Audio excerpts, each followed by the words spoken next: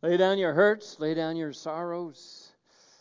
You know, Jesus said, all you who are weary and heavy laden, come unto me and I'll give you rest. That was his statement. That was what he desired that we do.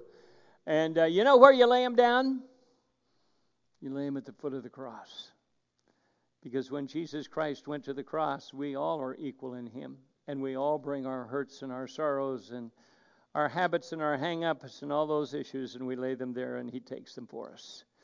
And what a wonderful thing to realize that we have a God who loves us that much and carries those for us. If you have your Bibles, turn to Psalm 19. We're going to go back there for a few minutes this morning. But you remember last week, a couple of weeks ago, we were talking about why we thank God. Why is it that we participate in Thanksgiving, not just one day of the year, but we should be doing it every day of the year. But why do we do that? And we talked a little bit about it. And then last week we began to talk about 8 things or 9 things that we should be giving thanks for. And we began with just the fact that we give thanks for who God is. Boy, an amazing, amazing God. There is no being in the universe. We can't even begin to comprehend who God is. We know some about his attributes. We study those things. We have scriptures. But to really comprehend God, it goes beyond what we as humans can do. But we also thank him not only for who he is, but because of all the great things he's done. And we talked a little bit about his creation and the immensity of God and the power of God and the authority of God. And then we said we should thank God for creating us. Psalms 139, it talks about God saw us while we were created in our mother's womb. That he knew every day that we were going to experience everything in every day that we were going to experience before we were ever born. That's so amazing to realize that our God knows what we're going through. We get so uptight and so concerned about things, and yet God already knows all about it, and he knows what's going to happen as a result of it. And his desire is that we simply turn to him, that we bring those issues to him, and he carries them for us. Be anxious for nothing. It says that with prayer and supplication and thanksgiving, bring your anxieties to God. And you know what he says? I'll give you peace. Didn't say I'm going to clear everything up. He simply said, I'm going to give you peace. And I'll help you to get through that. And then we talked about the fact that because of our lostness, because of the sin of Adam, and sin invaded the entire human race, God provided a way of salvation for us. And I'm so thankful for that. Without that, there is no hope. And yet God loves us so much that he gave his son for us, that he would die for us. Christmas is all about Jesus Christ coming, God becoming man. Well, I think we focus too much on the baby and not enough on the God. And not enough on the fact of the sacrifice he made in our behalf. So as we get into today, I want to talk about the fact that God gave us 2 methods of revelation of who he is and what he has for us. And first is general revelation. We talked a little bit about that last week as we went into Psalms 19. And in the very first verse there it says, the heavens are telling the glory of God. Their expanse is declaring the work of his hand. And all you have to do is look at the creation. Look at the universe, and you begin to realize it just didn't all come into place by accident. It wasn't just something that we can't explain, that just it all came into existence. There is such order, there is such organization, there is such purpose in what we see that we understand it goes well beyond that. There has to be a grand designer. I was looking it up, and it says with the naked eye we can see about 2,500 stars. That's amazing. You go out at night, not here in the Bay Area. You got to go where you can see the stars. I went out the other night and I saw some stars. I said, amazing. There they are. They're there. But if you go out into a high plateau area, desert area, into the mountains, no light around, you can look up. And it says, with the naked eye, we can see about 2,500 stars. If you have the equipment, if you have an amazing telescope, you can see myriads and myriads of stars. They're innumerable. We can't really even count them. There's so many of them. And when we look at space, you know, they're talking about going to the moon again and talking about going to Mars. And we don't talk about distance in space so much by miles as we do light years. It amazes me when you begin to think of a light year. A light year has to do with with the amount of distance light travels. It travels 186,282 miles per second. I don't know who figured that out. Maybe they had a little gun and they shot something that was coming. I don't know. But that is amazing when you begin to think about anything traveling that distance in that amount of time. Well, if you take it, because we're going to look at a light year, you measure that by, or you multiply that by 60, that 186,282 miles per second by 60, you find out how many miles it goes in a minute. And then you multiply that by 60 times again, and you get how far it goes in an hour. And then by 24 hours to the day, and then you multiply it by 365 days in a year, and you've got a light year. I'm told that's about 6 trillion miles a year. Wow.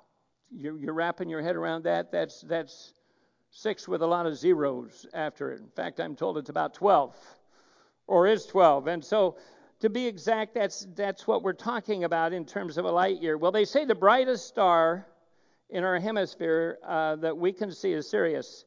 It is the lead star in the constellation Canis Major. I like what, or Majoris. I like what one preacher said. He says Canis Majoris. That means big dog.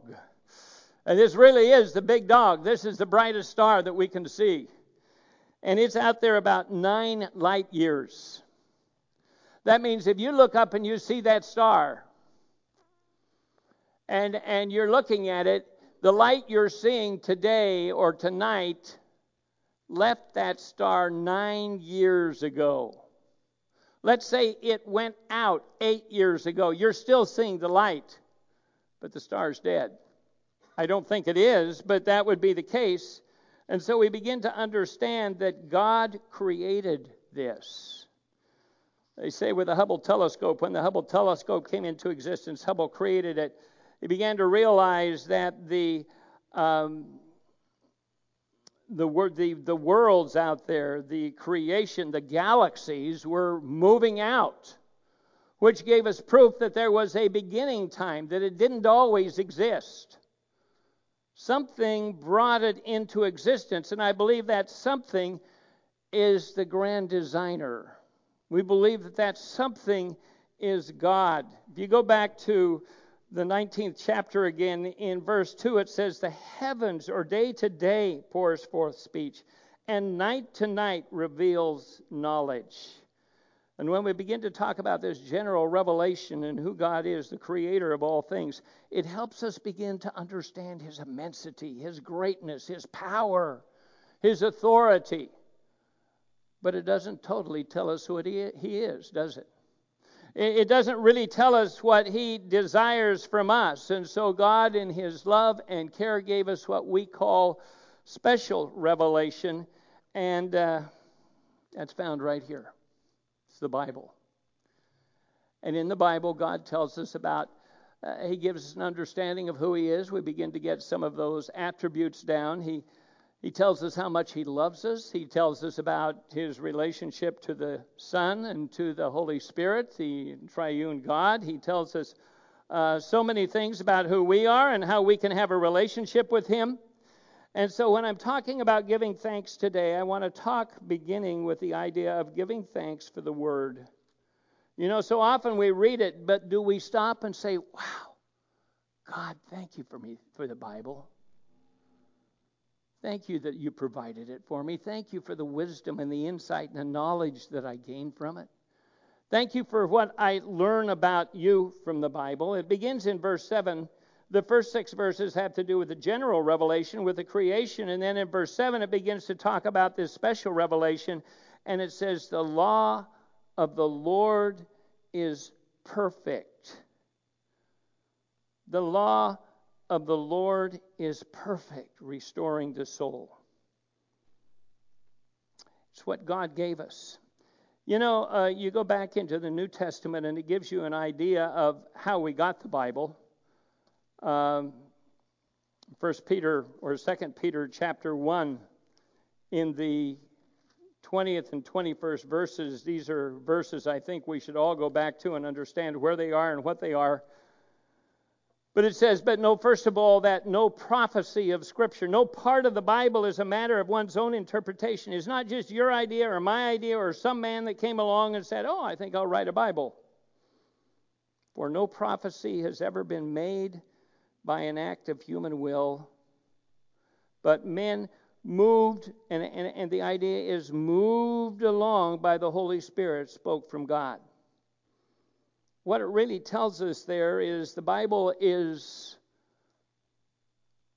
God's message to us. It's what God has given to us. It's what God desires for us.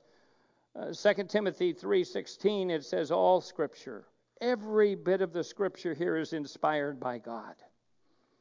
It's profitable, and it tells us it's profitable for how we live, for teaching, for reproof, for correction, training in righteousness, that you and I might be equipped and adequate for every good work. And so we go back here and we give thanks to God for it. Some people have called this God's love letter to man.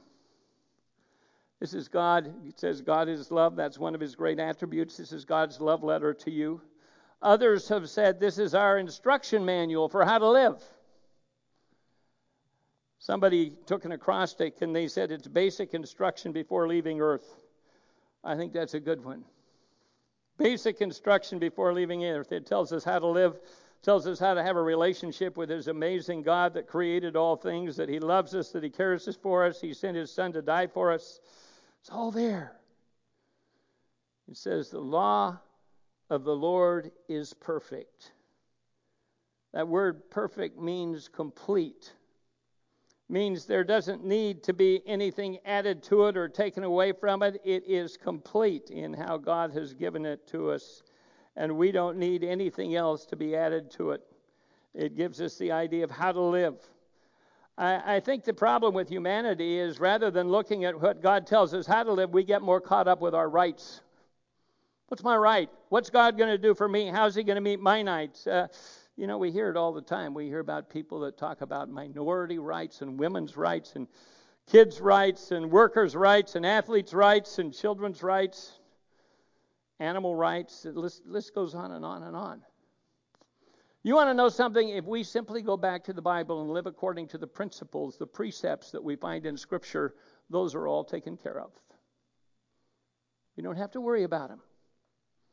God takes care of them, all of those issues that we struggle with. In verse 8 it goes on, the precepts of the Lord are right, rejoicing the heart. The commandment of the Lord is pure, enlightening the eyes. Precepts, that's really what they are, is commandments. They're the specifics. No sexual immorality. God says that's not to happen. Don't repay evil for evil.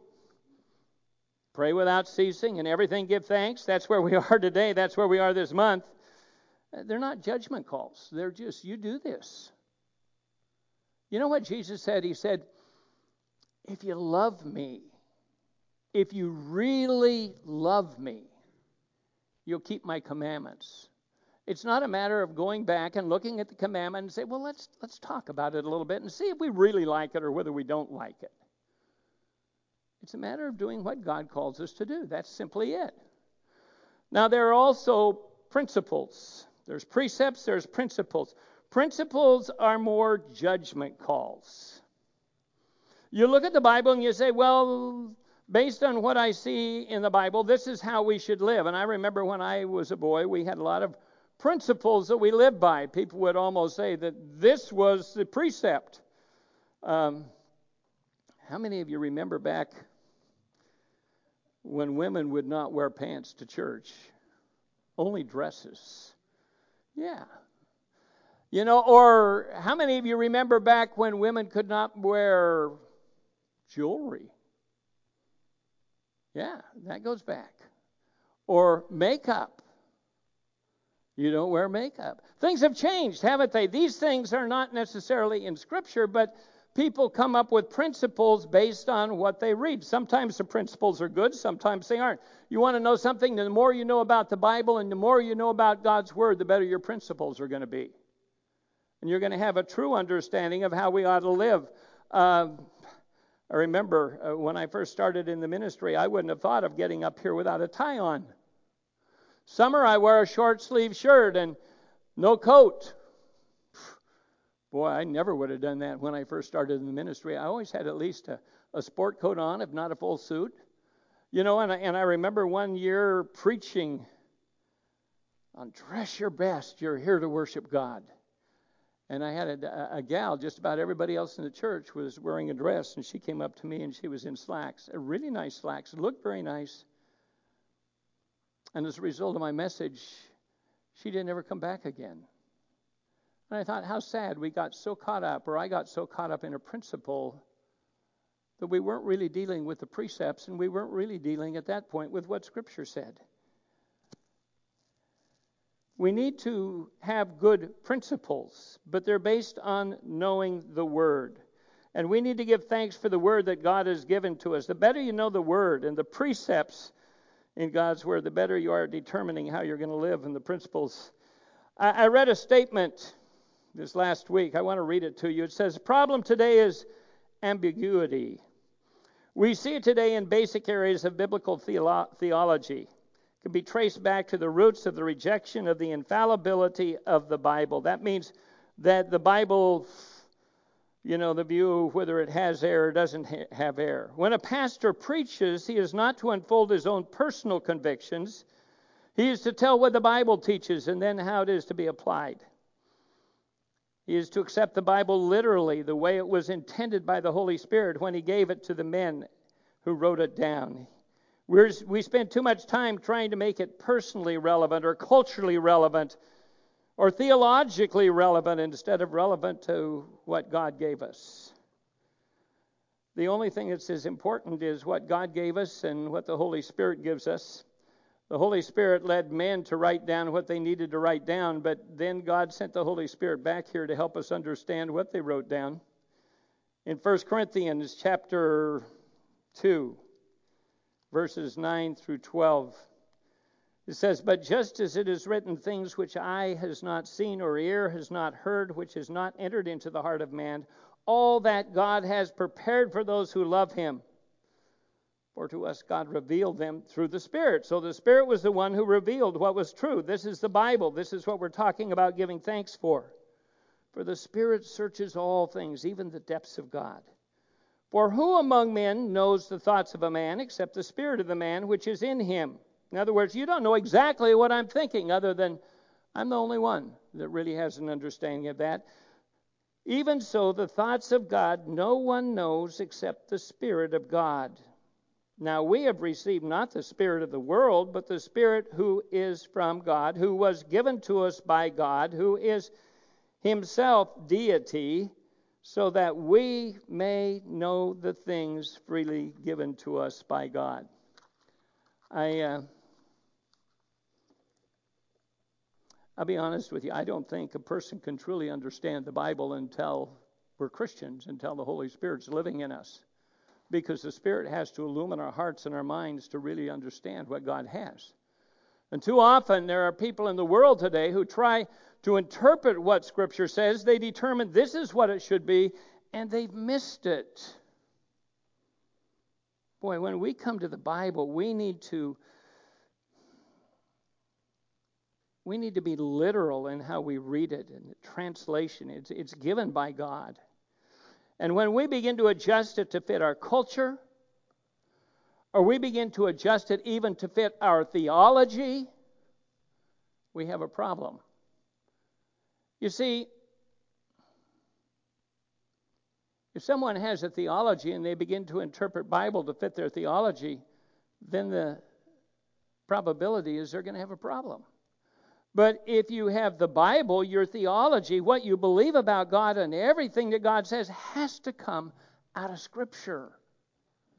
Not out of what someone has taught you, but what does the Bible teach? What does it say?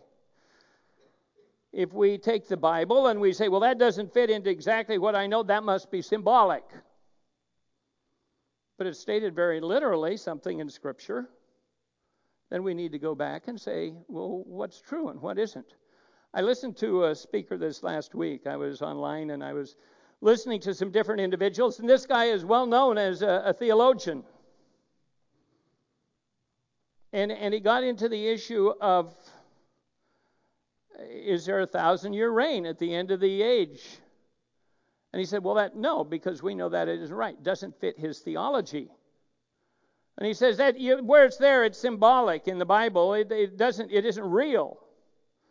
It may be 1,000 years, 2,000, 3,000, 4,000, whatever seems to fit. And I went back and I thought, no. The minute we begin to take things that can be taken literally and make them symbolic, whether from the Old Testament or the New Testament, we are on a very, very slippery slope. Because we're going to slip further and further away from what God has for us. This is the Word of God. He's given to us. It's true. It's wonderful. And you go back and you say, what does it say literally? Verse 8, the precepts of the Lord are right, rejoicing the heart. The commandments of the Lord are pure, enlightening the eyes. The fear of the Lord is clean, enduring forever. The judgments of the Lord are true. They are righteous altogether. Oh, they're more desirable than gold. Yes, than much fine gold. Sweeter than honey and the drippings of the honeycomb. I don't know about you. How many of you have ever taken a honeycomb and you've just cut it up and you've eaten a little of it, and you got the honey in there? Anybody do that? There's a few. I remember when I was a boy, we lived right down the street from a guy who had beehives. And you could go down, and you didn't just buy the honey, you bought the honeycomb. And we'd take that home, and we'd open it up, and we'd chew on that wax. And the honey was in there, and it was so sweet. The drippings of the honeycomb, and it says that's what the Word of God is like. It says, sweeter than the honey and the drippings of the honeycomb. Moreover, by them your servant is warned. In keeping them, there is great reward. And so the first thing we do is we give thanks for the Word of God. That's how God communicates with us. And if you feel that God is communicating some other way, okay, but does it agree with Scripture? If it doesn't agree with Scripture, it's not from God. And God gave us this. It is His love letter. It is His manual to you and me. It's what prepares us to leave this earth. Instructions before leaving planet Earth. Second thing I want to talk about giving thanks for, and we're just going to touch on it briefly, and I won't get to the third one this morning, but we give thanks for prayer.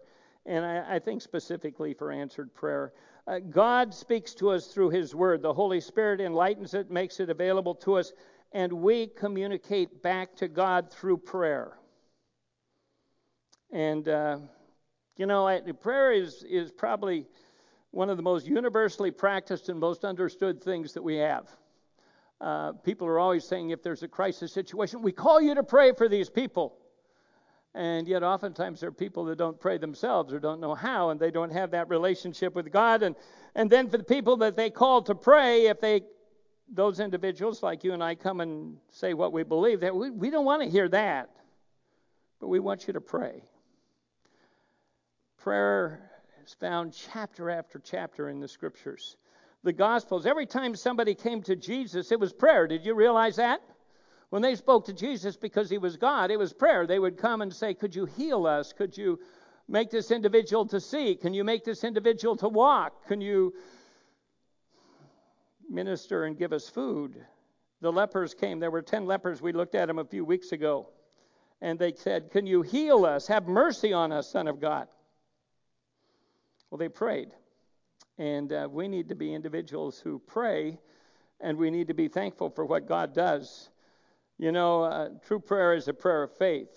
And for the sake of time, you can look back in Luke chapter 5. But I think of the story of a man who was not able to walk.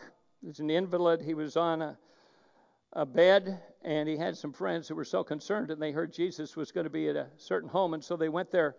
They took him on that bed, and they couldn't get into the house. And so they climbed up on the roof, and they began to remove all of the sod and everything that was on the roof so they could get down to Jesus. They could take the pallet the man was on, and they could lower it down to Jesus, and Jesus would heal him.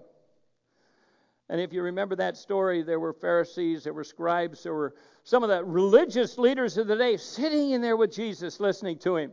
And I can imagine what it was like as that dirt began to drop down and they were all looking up and, what's happening up there? And then that pallet came down through and it said, Jesus, seeing their faith, healed the man, forgave him of his sin.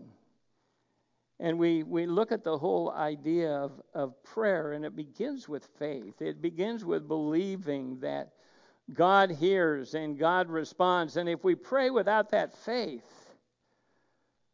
we can't expect much. In Hebrews, the 4th chapter, it speaks of the fact that we should come boldly before God.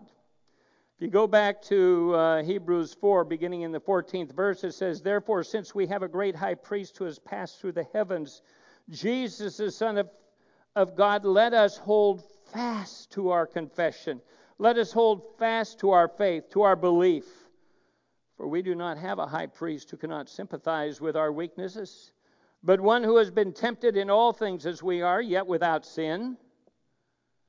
Therefore, let us draw near with confidence to the throne of grace, so that we may receive mercy and find grace to help in the time of need. Do you hear that? It says, let us draw near with boldness, with confidence. And so we come confidently before God, knowing that he hears us, because that's what it says. Because Jesus went to the cross for us. That's why I can come boldly. That's why I can come with confidence. Another thing I need to do if I am praying before the Lord, I need to come humbly. Just because I'm confident in coming because of what Jesus did for me, it doesn't mean that I come arrogantly, but I come boldly. You go back to the Old Testament, and God was speaking to the nation of Israel, and I believe the principle can come across today.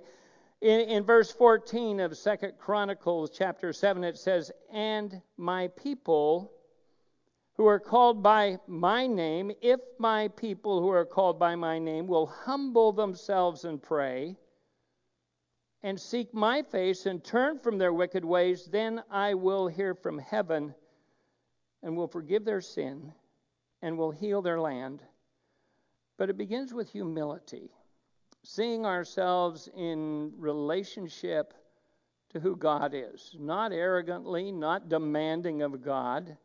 Coming and admitting our sin, knowing that we are not worthy of God. Not worthy of what he does for us. But we come with humility.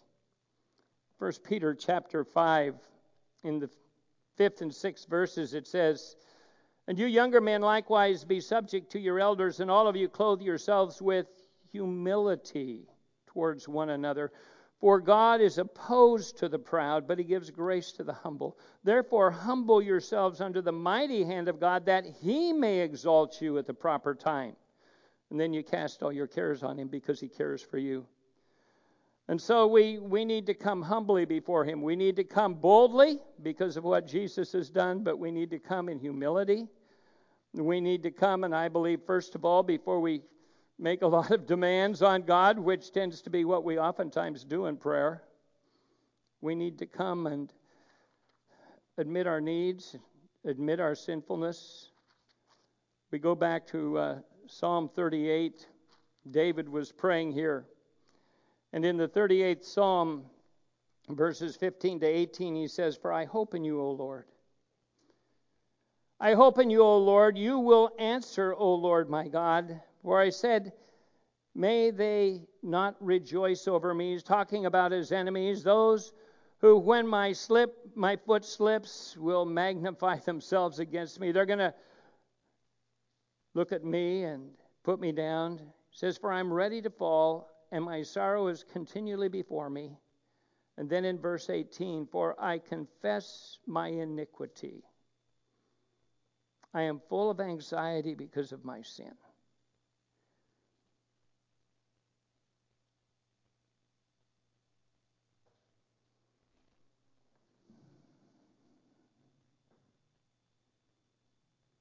When we come to God, God hears us. God hears our prayer. I have no doubt about that. We're going to look at that in just a moment. He hears and He understands our need. And we need to understand we can come boldly before Him because of what Jesus Christ did for us. It's not what we do, it's what Jesus did. But we also need to come humbly. We need to see ourselves in relationship to Jesus Christ. Christ is perfect. We're not. And we also need to look at our lives and understand, are there ways that we have slipped and fallen? Is there presumptuous sin within my life that I just continue to do because I think it's okay? It affects our relationship with God. If a child does something that is in opposition to the will of their parents, and then they come and say, well, I'd like a new toy. I'd like some new clothes. I would like this and this and this. And the parent says, but what about this? You disobeyed. You said things that you shouldn't have said. You've acted in ways you shouldn't act. You treated your brother or sister with disdain. You were mean. And they'll kind of go, well, yeah. But I'd still like this. Is the parent going to give it to them? I hope not. Because the child never learns. It's the same way with us. When we come before our Heavenly Father and we're living outside of the will of God, we need to come back and say, wow, Lord, I'm not where I should be, and I ask your forgiveness. And repentance comes with a change of heart and a change of mind and a change of direction. And so when we come with prayer, and we're here to thank God for answered prayer, we need to come humbly before Him. We need to come seeking His forgiveness. And then we need to know that when we do pray that God hears us. Boy, that's all about our faith. Back in 1 John chapter 5, I memorized this verse long ago. Do you know, I heard something the other day, and we need to get back to some things. It says people don't memorize anymore. We don't even have to memorize people's cell numbers. They're all on our phone. If I were to ask you, what's your spouse's cell number, maybe you know that. But if I said, what's your best friend's cell number? Well, let me give my phone. I'll check it out. We don't remember numbers so well. We don't memorize things anymore because it's not necessary. Boy, I think we ought to memorize the Word of God. 1 John 5:14 and 15, it says, this is the confidence, this is the assurance which we have before God, that if we ask anything according to His will, He hears us. If we know that He hears us in whatever we ask, we know that we have the request that we have asked from Him. There it is. It's an assurance. If I'm asking according to, did you get that? Not my will. His will. And it says if we know that He hears us in what we ask for, He responds. He hears. He reacts. Sometimes He gives us things that are better than what we ask for or different than what we ask for.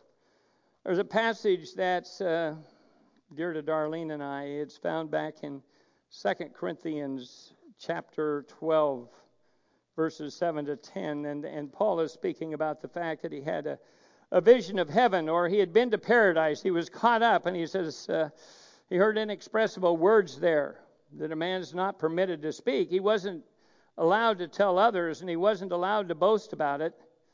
And down in verse 7 of 2 Corinthians 12, it says, because of the surpassing greatness of the revelation, because of what I had seen, because of what I experienced, for this reason, to keep me from boasting about myself, exalting myself, there was given to me a thorn in the flesh, a messenger of Satan to torment me, to keep me from exalting myself. Now, we don't know what that was. It may have been physical. It may have been relational.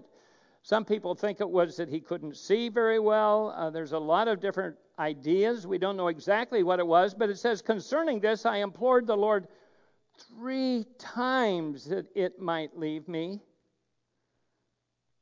And He said to me, my grace is sufficient for you, for power is perfected in weakness. And Paul says, most gladly, therefore, I will rather boast about my weaknesses, so that the power of Christ might dwell in me.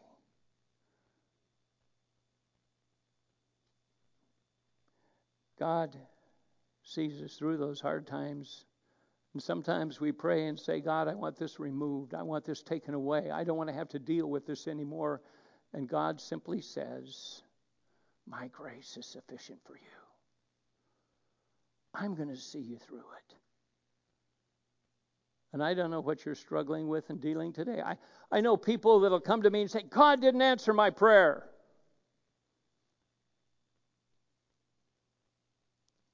He didn't always say he was going to do what we ask. He said sometimes he'd give us peace.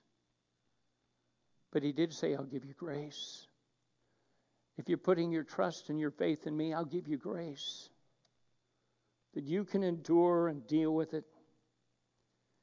And then I think as we're ending here this morning, we're not going to get into the last section that I had on giving thanks for victory over sin, and I think that's such an important one.